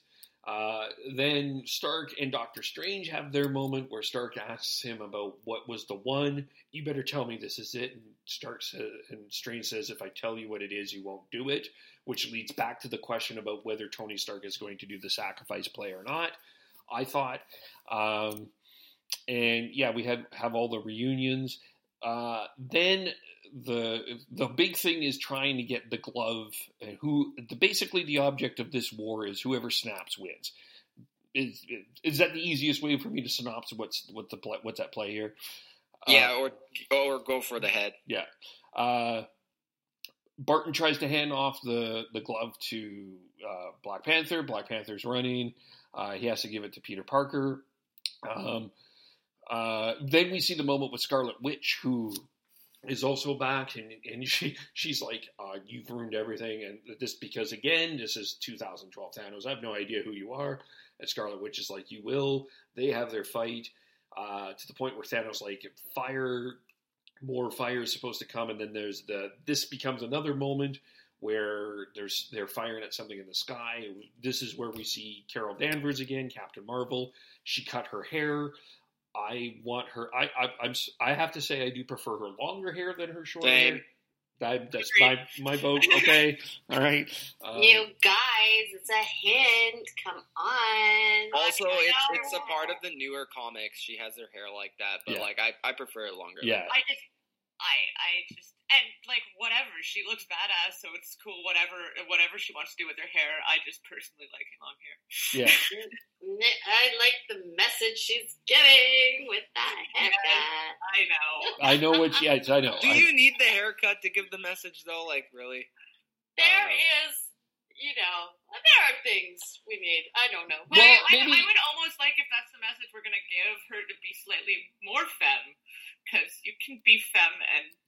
Well, maybe we'll address this here because there were some criticisms that the LGBTQ. Well, Black Widow had short hair and she's feminine. Yeah. So there was some criticism about the LGBT community not feeling super represented in this movie. What were your thoughts on that? Anybody could be anything. They don't really talk about their bedroom antics, do they? I guess so. Why I don't know. I don't get it. I don't get it. I don't know why you can't take inspiration in the characters as they are. Yeah, but That's again, me it's personally. like I can, like, I've always liked superheroes, and I've already said that the most I ever felt represented was when Captain Marvel appeared, and so I can get how nice it was to finally be like that, instead of just being like, I'm the girl that I don't feel like this is the girl at all, but I'm more like her than every other character, so this is the one I'm going to go with. I was like, there's this one that actually represents me. And I can see how they eventually, that people of the GLBT community want to eventually be able to feel that. But I feel like if they had made any sort of comments like that, even if it turns out that Captain Marvel is gay, if it had come up in this movie, it would have been rushed and it would have been done wrong. Yeah, agreed. There's so many other things they gotta handle in this movie. I also heard that the rodent community felt underrepresented with one raccoon. Yeah. Yeah. Just teasing. Come on, anybody could be anything. Raccoon. He could be the gayest raccoon. Like, we don't know. That's not the point. The saving the universe is the point. Yes. Exactly. If they had brought up Captain Marvel's, which has never been talked about, if they brought up her sexuality at all, it would have been completely shoehorned in and completely irrelevant to the plot of the movie. Yeah. I feel like people that are looking for that are just looking for that and that only. Like, they're just going to see the movie just to see the representation of the character. Like, can we just watch the movie? Also, I think so many things were represented there. Like, if I identify with being male and masculine, it's there. If I identify with being, feminine and powerful, it's there. Like, however you identify it, you will find it there. You don't have to look for what isn't there. There's so much there. Yeah. I mean, there is a big thing for having an actual out character soon. I don't think it had to be this movie, though, but I can understand wanting one soon. For sure. I think they planted that seed in Captain Marvel. I think I think in the Captain Marvel movie they kind of planted that seed of where they were going there. But I think it's still also like cool and layers and character, and that it has to be integral to that. Like just just having something for no reason, like whatever, like gratuitous nudity or gratuitous whatever, wouldn't honor the script and the characters in the world, right? Yeah. So that, the future of that coming, it's all coming and it's cool and it's gonna be cool. Yeah, but it's one of those things, like, the only time they really touch on their sexuality is when any of them get into a relationship or, when we discovered Hawkeye had a wife. So it's like their sexuality for many of the characters is known, and it would be nice to have one that is like their sexuality is not heteronormative, but it can't be shoehorned in. Yeah. So we're trying to get the van going here to get rid of the stones. Parker has the glove. He meets Carol, and then Carol goes, "Hi, Pete. You got something for me?" And Peter hands her the glove, and he's like, "I don't know what you're going to do." And then, how are you going to do this? Because the scene next is there's a group of people, the group of the aliens, the Black Order's coming, and then we hear all of a sudden she's not alone, and it's all of the female Avengers. It is Shuri, it is the Wasp, it is Pepper Potts, it is Nebula. No, Nebula wasn't there because Nebula died. We forgot to address that. It was Gamora. It was all of the females. It was Valkyrie. I like what Ben said. It wasn't only a political moment to me. I thought it was a really well done shot. Like, it was really a well done, great scene as well. I kind of felt it was forced. I didn't think it was, because they were building to that. They did. I liked the moment in Infinity War better. Well, I don't know. I don't know. My 16-year-old son groaned a little bit there, but I thought it didn't bug me in any way, but it just felt like it didn't really need to be there. Just, I don't know. Why not? Why not? It was like the handing of the thing. It was like sort of like the village, the caregivers, the handing, getting that thing to the endpoint, to the end zone. Well, and you're the one who said he wanted to see Marvel grow and work together as a team, and she did. Yeah. She accepted the help of all of the women behind her. Yeah. Yes. Yeah. So then it's Danvers gets the glove to Tony, and Tony, it's basically now we're at the point of the final fight. It's Thanos versus Tony. Well, Carol's fighting Thanos a little bit, but Thanos knocks her out, but somehow the glove gets there. And as they're fighting, basically, so Danvers is somehow trying to get the glove to Tony, but Thanos makes the interception. So Thanos and Tony are having a fight. Thanos and Tony are having a fight. And basically, at this point, Tony has a look at Doctor Strange, and he gives him the number one. He gives him the one finger, not the middle finger, not the middle. That finger. was awesome. It was the one. Tony has the moment, and so they're fighting again. Fight. Basically, Thanos pushes Tony away, and he basically says, we have this moment again, and it's basically, Thanos says, I am inedible, which he said at the start of the movie, I am inedible. He does the snap. It doesn't work. He looks. Because he used the stone. But the stones are not on his hands. Iron Man has them. He puts the glove on, and he says, I am Iron Man. He does the snap, and we slowly see all the bad guys go. We see the Black Order go slowly but surely, have the nice music, and then Thanos is sitting. Basically, he's doing it was a really nice moment what they did to Thanos, because it was all about that rest that he talked about in Infinity War. I finally get to rest. So he has that rest moment, and then they sort of close in on his face, and then he goes. And then from there, Tony basically leans back, and then he's passing out. Before that, what did you think of the vanishing moment? I was wondering how hard those stones are to aim, because Thanos just wiped out half of everything. Tony actually had to concentrate on exactly who he wanted to snap. Yeah, he had to. Because he looked and aimed it, right? For never having played with those stones, it's interesting that he could aim. I think it's the strength difference and the fact that Tony's only a human. I think that's what they were trying to go for. But the vanishing, I think, was perfect because, I'd rather him vanish at the end than dying, by whoever, killing him. I think that's just a better way to do it because that's exactly what his goal was, to make 50% of the population vanish. So I think that was perfect. And from the Tony, I am Iron Man, which is the best scene moment in the entire MCU, don't at me. Every time he says, I am Iron Man, I just want to explode in love. I was an emotional wreck from then on out in the movie. Yeah, because it really was, that was Tony's identity at that point. It was the I am Iron Man moment. I think the only thing that got me more was Love You 3000. Yeah. Yeah, that was too. Yeah. But I felt it. When he delivered that line, I felt Robert Downey Jr. saying it for the last time. I felt it.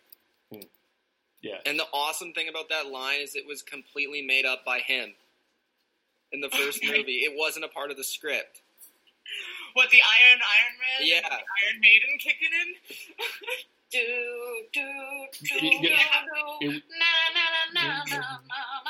Oh my god. Yeah. That was the best.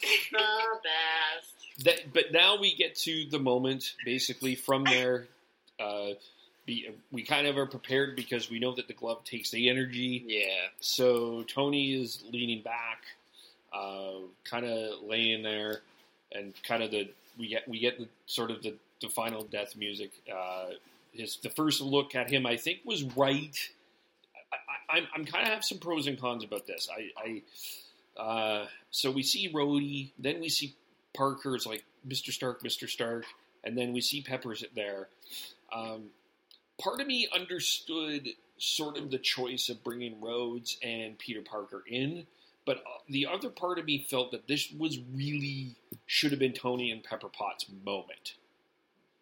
Yeah, she was Purely. kind of overshadowed by Peter, but this is my hope as a Spider-Man fan, because we have not seen any mention of even Uncle Ben, that this is the Uncle Ben moment, because we haven't had that actual, like, reason for why Spider-Man is Spider-Man moment yet, and I'm hopefully thinking that this is the moment, but who knows? Well, I kind of, like, 'cause I kept thinking about how you're saying, like, Spider-Man's not the same as he used to be, and he's a lot closer to the original comics when he was trying to join the Fantastic Four, and you're right, that's, like, the pre-real Uncle Ben moment. Because, like, the whole reason, like, Spider-Man feels responsibility for Uncle Ben, so Exactly. there is no responsibility. That's why I don't like Homecoming, is because there's no responsibility in the movie at all, but that's a total sidebar. Yeah, I agree. I hope this helps. I hope this helps him. And I almost hope some of his friends actually did age 5 years. Well, So it's that not maybe he has Mary like Jane this didn't, and And what's his Ned face? didn't. Yeah, that's the one. I'm really hopeful, because I didn't like Flash in that movie, that Flash is older and he just gets to pick on him. That would be amazing. That would be amazing. Yeah. I would Yeah. So basically from there, Tony basically dies, says bye to Pepper, and then he dies. There were man tears during when Jen and I went and Ben went to the movie. There were man tears anyway. you guys Pebble, how heavily were you crying? The guy beside me that I was sitting beside that was not with us was lost it. Like, he was gone. He was gone for sure. I was kind of gone, but I also was like, I knew this was coming too. So, I was very fortunate that it was 3D. That helped you not cry? Well, I had the glasses on, so it was easier to hide. I really cried. So you don't have as much of a problem. But you know what? It was like weird full circle, because I remember watching Less Than Zero when Robert Downey Jr. died in that, and I lost my mind. That was a while ago. I don't tend to cry at movies, so I feel all left out now. You didn't cry at this? I don't cry at movies in general. I cry at books, but I don't tend to cry during movies. Sometimes plays get me. Hardly ever anything filmed, though. Wow. I think the last thing that got me was Bridget Therabithia, so that was I thought you were going to say Bridget Jones' Diary, and I was going to say, I cried at that, too. No, Bridget Therabithia, and I had already read the book and knew it was coming, so I don't know. Oh, no. Goodbye, Tony Stark. Like, I felt it. I'm not a robot, but, like... Is Tony officially gone, though, or are they going to make him like an AI? Well, yeah, there's some interesting things what they could do here. So as kind of we transition, apparently Peter Parker and that school was all dusted because they all came back, and they were all the same age. Every single one of them, not 50%, which was the whole thing. Yeah, all of them. Yeah. So all of the school was gone, so they're back. And then we get the voiceover from Tony Stark. We all want a happy ending, but that's not always the case. Part of the journey is the end. At this point, it goes to Ant-Man and the Wasp and Scott Lang's daughter. We see Wakanda is back together. We kind of have that moment. So we got a lot of reunions at that point in time, and then we're at... which they had shown, even if it was just like I don't know. I know it would have taken away from the movie and all that, but you gotta imagine how many of those people on Earth actually managed to move on and then had this like awkward encounter with their spouse afterwards. Yeah, that's true. Oh my god. Oh my god. Yeah, my boss is alive. Damn it. Yeah. You have to go back to work. Yeah, all of that sort of stuff. Or it's like, so girlfriend I've been seeing for 2 years now. My wife of 20 years is suddenly undead. It's cool, right? Yeah. Also, when they snapped, was the world like completely demolished, or was it better? Well, that was the whole thing. After Infinity Wars, there was this whole rant I saw on Facebook that was brilliant. It's like 50% of all living things. Yeah, you just killed all the bees and we're fucked. They're doing that now. Well, because after the 5-year jump, everything was like demolished and a wreck. Like when Hulk snapped, was it back to normal? Yeah, well, we got the sunshine back, so we were expecting back to normal at that point. And it looked like like a lot of plants came back. Yeah, it looked like life came back. Bird sounds. Yeah.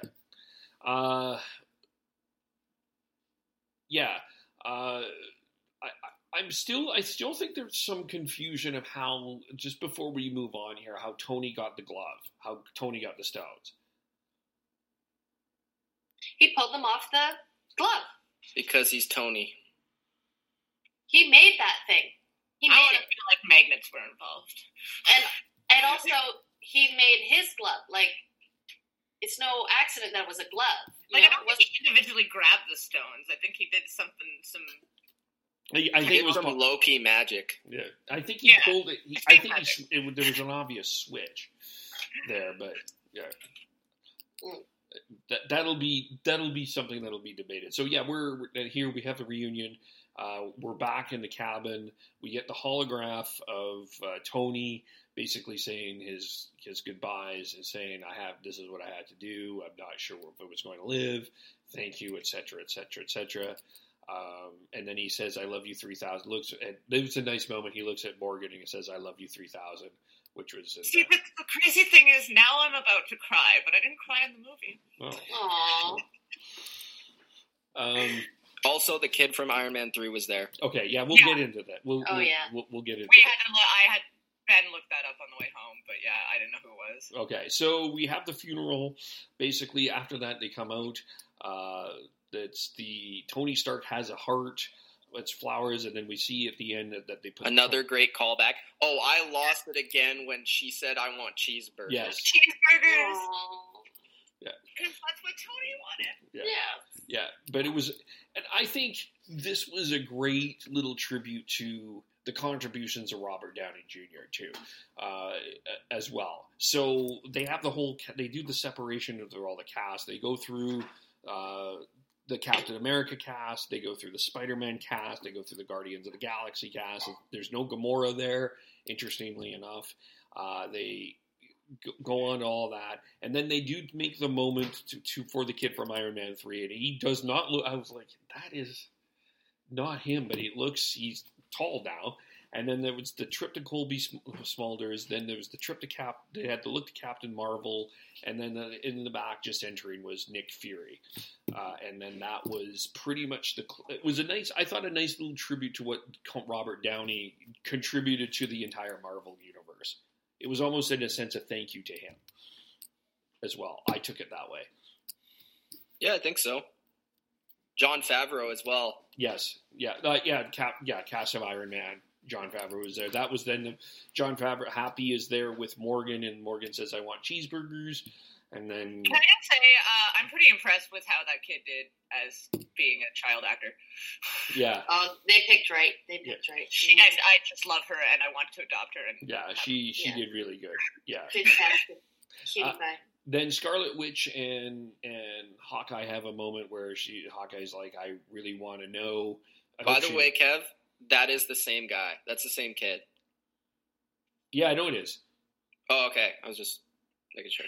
Yeah, I knew it was I knew it was the kid from Iron Man 3, which was a nice... No, I mean it's the same actor. Yeah, it was. I know it was the same actor. Oh, okay. Yeah. So Iron Man 3, Scarlet Witch and Hawkeye are kind of looking over. Hawkeye's like, I hope Natasha knows that we won. Scarlet Witch says I think they both know that they won, which was a nice touch to Vision as well. Also, I didn't bring this. There was also a nice little moment here back at the Stark scene where Howard is looking, and this was a really nice touch to agents at S.H.I.E.L.D. as well, where Howard says, he looks familiar. And it was Jarvis, the voice of Jarvis. There was kind of a nice call back to him as well there. So there was a lot of nice little things there. And then we go to Asgard, and Valkyrie and Thor. We see Thor looking over Asgard. Valkyrie comes up and says, "Well, now we got our king back. What are we going to do? We got some things to do here. Good to have you back." And Thor's like, "About that, I think it's time that we move on from a king when we have a queen." And basically, he gives Asgard to Valkyrie. Valkyrie's like, "I'm going to make some changes." Thor's like, "Good, make changes." They shake hands. I have a really nice little moment there between Thor and Valkyrie. Yep. Yeah. Yep. For sure. Not much more to say about that. Then I liked it, actually. Conversation we had about casting of mantles the last time we were all speaking. I think that was without the hammer being passed on. Like that was a solid passing of mantle right there. Yeah. And went to the right person. Yeah. And then Thor's like, "I don't know what I'm going to do." And then I got some friends. Then we see Rocket's like, "Come on." We go in and we see Quill is looking for Gamora. And then Thor comes in, and I think we pretty much know we have Quill and Thor. This was, I got to tell you, I think Dave Bautista is also, this guy is a really great actor, and he didn't have much to do in this movie really, but he is a great actor. He actually got a really big applause when he came on screen. Surprisingly, I thought, because he's not a huge character. Yeah. I think in our movie too. But basically, Thor and Quill have a look, and it's like, "Oh, you're the leader. Let's fight with knives." It was really neat. Pretty much setting up the storyline of where we're going for Guardians of the Galaxy 3, which will include Thor, which I think people are going to be really looking forward to that. And I think it's with James Gunn back at the helm on that, I think that this is going to be a really well done movie. So that basically sets that up. And then we go back to what appears to be the new Avengers compound. We've got Banner with the time machine basically standing there with Captain America. Captain America is the objective here is to get all the stones back. So he's on it. He says, "You get those stones back, and then you come back." And what Banner said was really interesting here is, for us, it's 5 seconds. For him, is as long as he wants. He does his thing. Sam counts to 5. They do their thing. Rogers is not back. They get all mad at Banner. He's working on it. And then Bucky says, "Sam." And then we see a guy looking over the waterfall.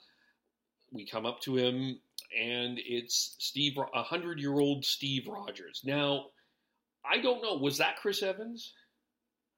It looked like him. It was. Okay. Yes, indeed. Okay. Confirmed. Okay. It would have been an incredibly good casting job.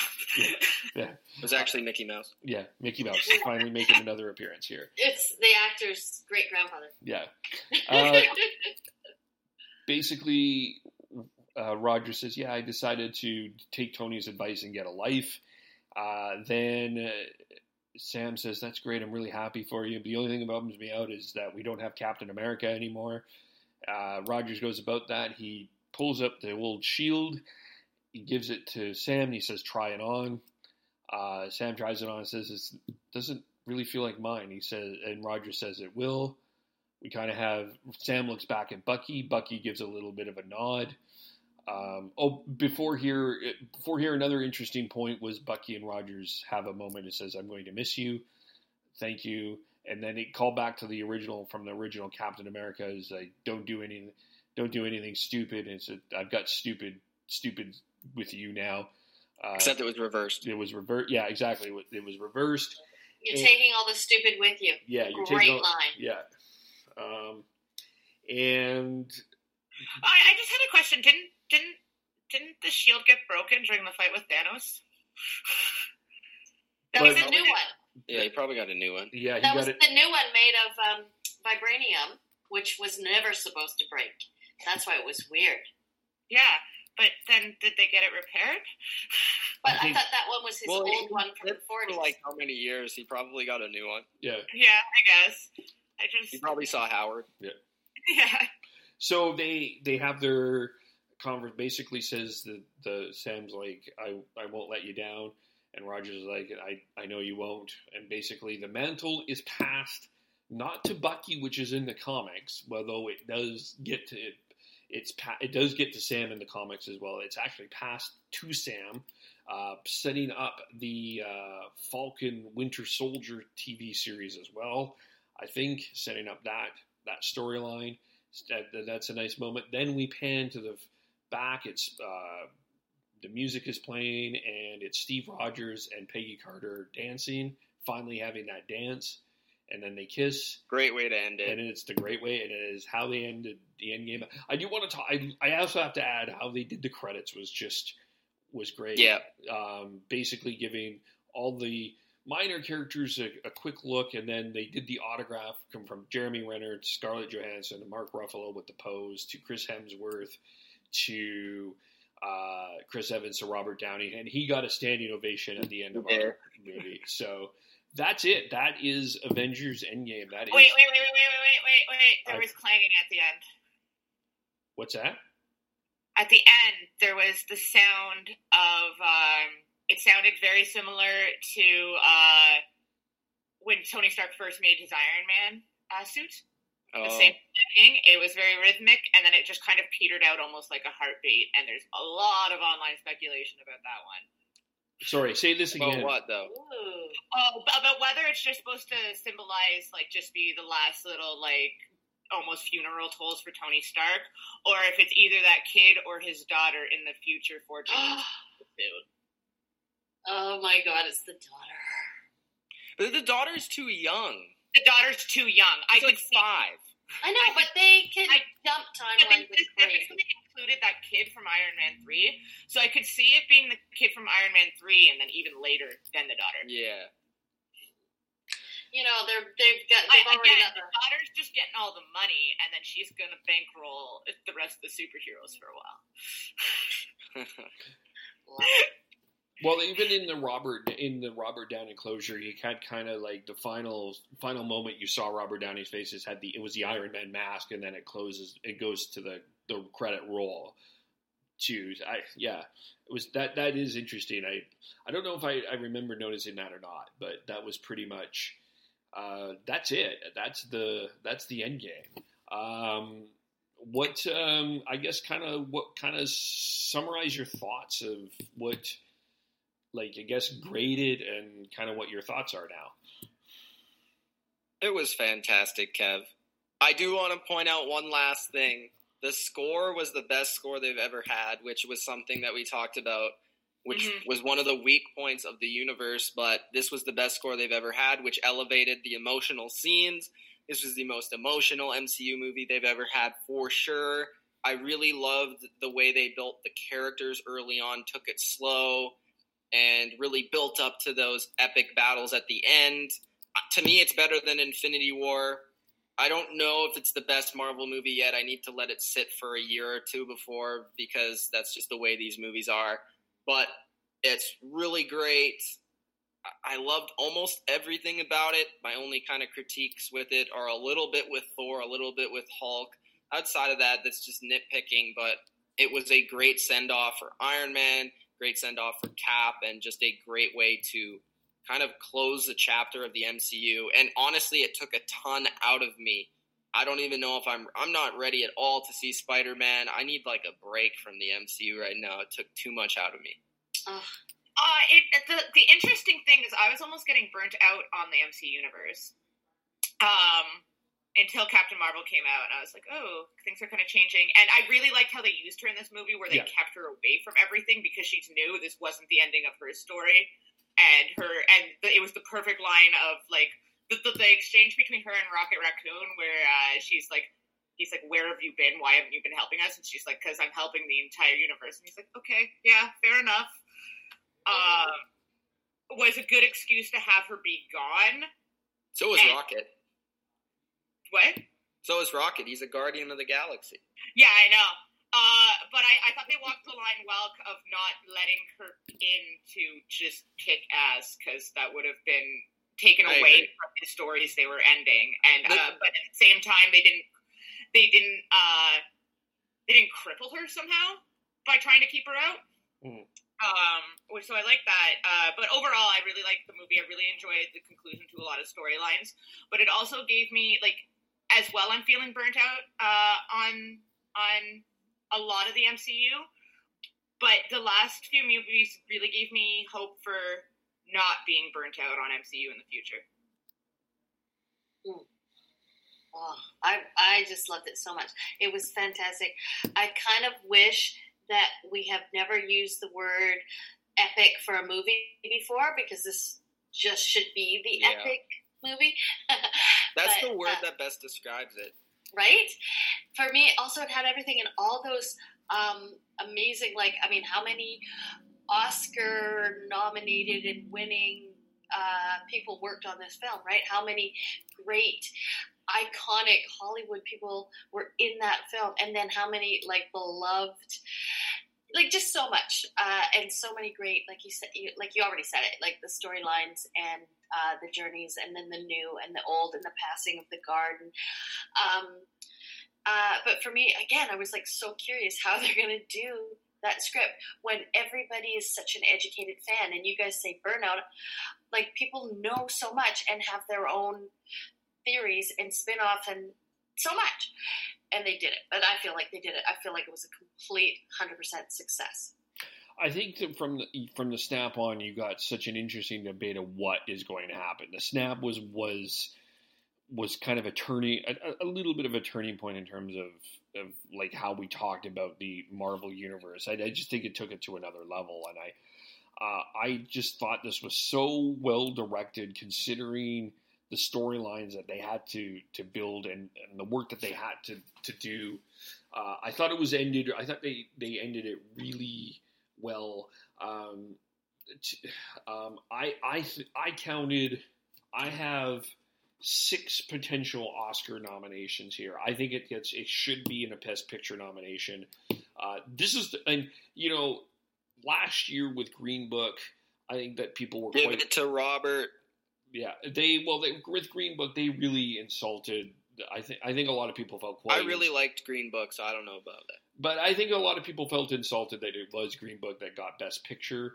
These are the type of movies that people go to the movies for. So I'm hoping that's just the way it's always been, though. I mean, there should have been probably a number of superhero movies to win Best Picture.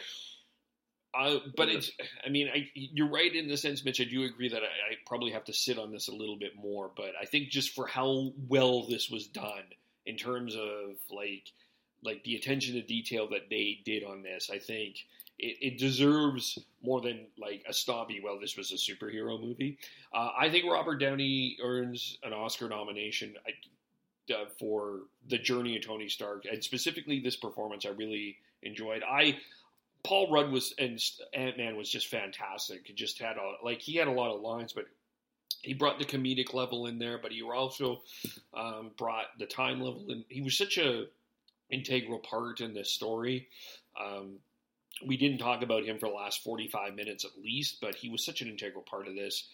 There's so many touching moments. There were so many things to look forward to. I'll have to sit on where it is, but I think it was to me, it was such a great ending that and also I think what Karen Gilliam did with Nebula, I thought was fantastic as well. She was fantastic.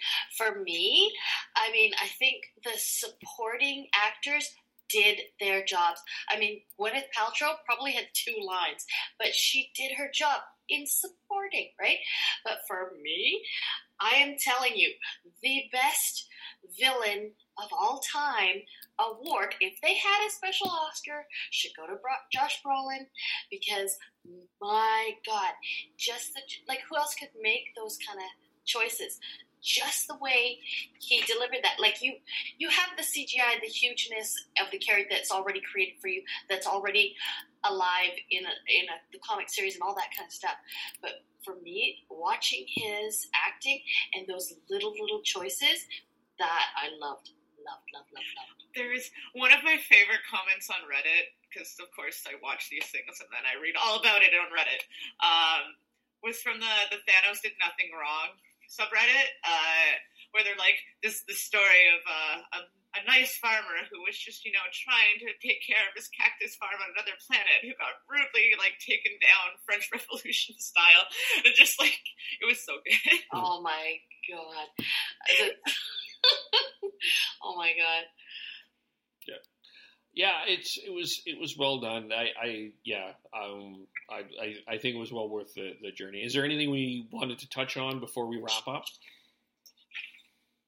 Well, you said you picked 6 Oscars.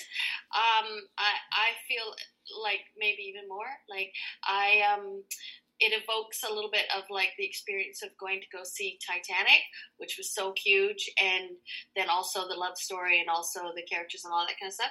Titanic had 14 Oscar nominations. I'm gonna predict that Endgame gets 15. Pretty bold. I think it gets a lot of nominations, but not a lot of wins. Right, I would agree with that. Probably no wins. Yeah. To me, the Downey, Rudd, and Downey and Rudd for sure. I think maybe Karen Gilliam. I would like to see. I think there's a director nomination in there too, and I think a bunch of special effects and costume stuff. I could see it winning some special effects ones. Yeah. That's not new for the genre, though. Exactly. I hope that, like, because Black Panther still has that thing with it where it's like, well, did they do this because of the movie or the political stance of the movie? So I still want it to break through and do well in the Oscars, but we'll see. Who cares? Yeah. I would have liked just some confirmation of whether or not Gamora was snapped or not, but I suppose they're still saving that for Guardians of the Galaxy. Well, she was like, as Hulk said, though, she definitely not. Like, yeah, Natasha. If Natasha is dead, then Gamora is dead by rules of Soul Stone. No, I mean the past Gamora, alternate timeline Gamora, when the rest of Thanos' army got snapped. Like, where's she? The theory is, I think that Guardians 3 will be some like time villain that's trying to capture Gamora. That's like, because she's out of the timeline. She's like the only person that's not supposed to be in it. Yeah. Okay. That's fine. That's my theory. I agree with that one, and I understand. But even just like a shot of her like still existing it would have made the hype better for me. All right. So, in closing, kind of tell us what you're up to again. How do we find you? I'm on YouTube, The Bottom Line View, talking NFL. Right now, still doing the results and recap of the draft. You can follow me on Twitter at Mitch Milani, Milani. Anyone else? Okay. Once again, the Fringe Festival is coming up in September from the 5th to the 15th. I know the dates this time. We're doing over 100 plays. All proceeds go to the artist. And even if you don't want to support artists with your money, come and volunteer for us. Yay. You get to network with cool people, get to work with people in the industry. And I'm Jennifer Casson, spelled Kasun. You can find me on most platforms that way, and occasionally Misfire CU. I will be coming at you in a embarrassing commercial on your TV screen that nobody under 30 watches. See you there. And I'm at KVOLE. I am not on a TV that anyone under 30 watches. I have a face for radio. You can subscribe on all platforms. Powercast 97.9 Wednesday. Thank you for listening, etc., etc. Well, this was great. I really enjoyed this. I love that we got in depth. Makes me feel good as a movie watcher that we did that. And I hope the audience enjoyed this as well. We thank everyone for listening, and we will talk to you all very soon. Bye for now. Thank you.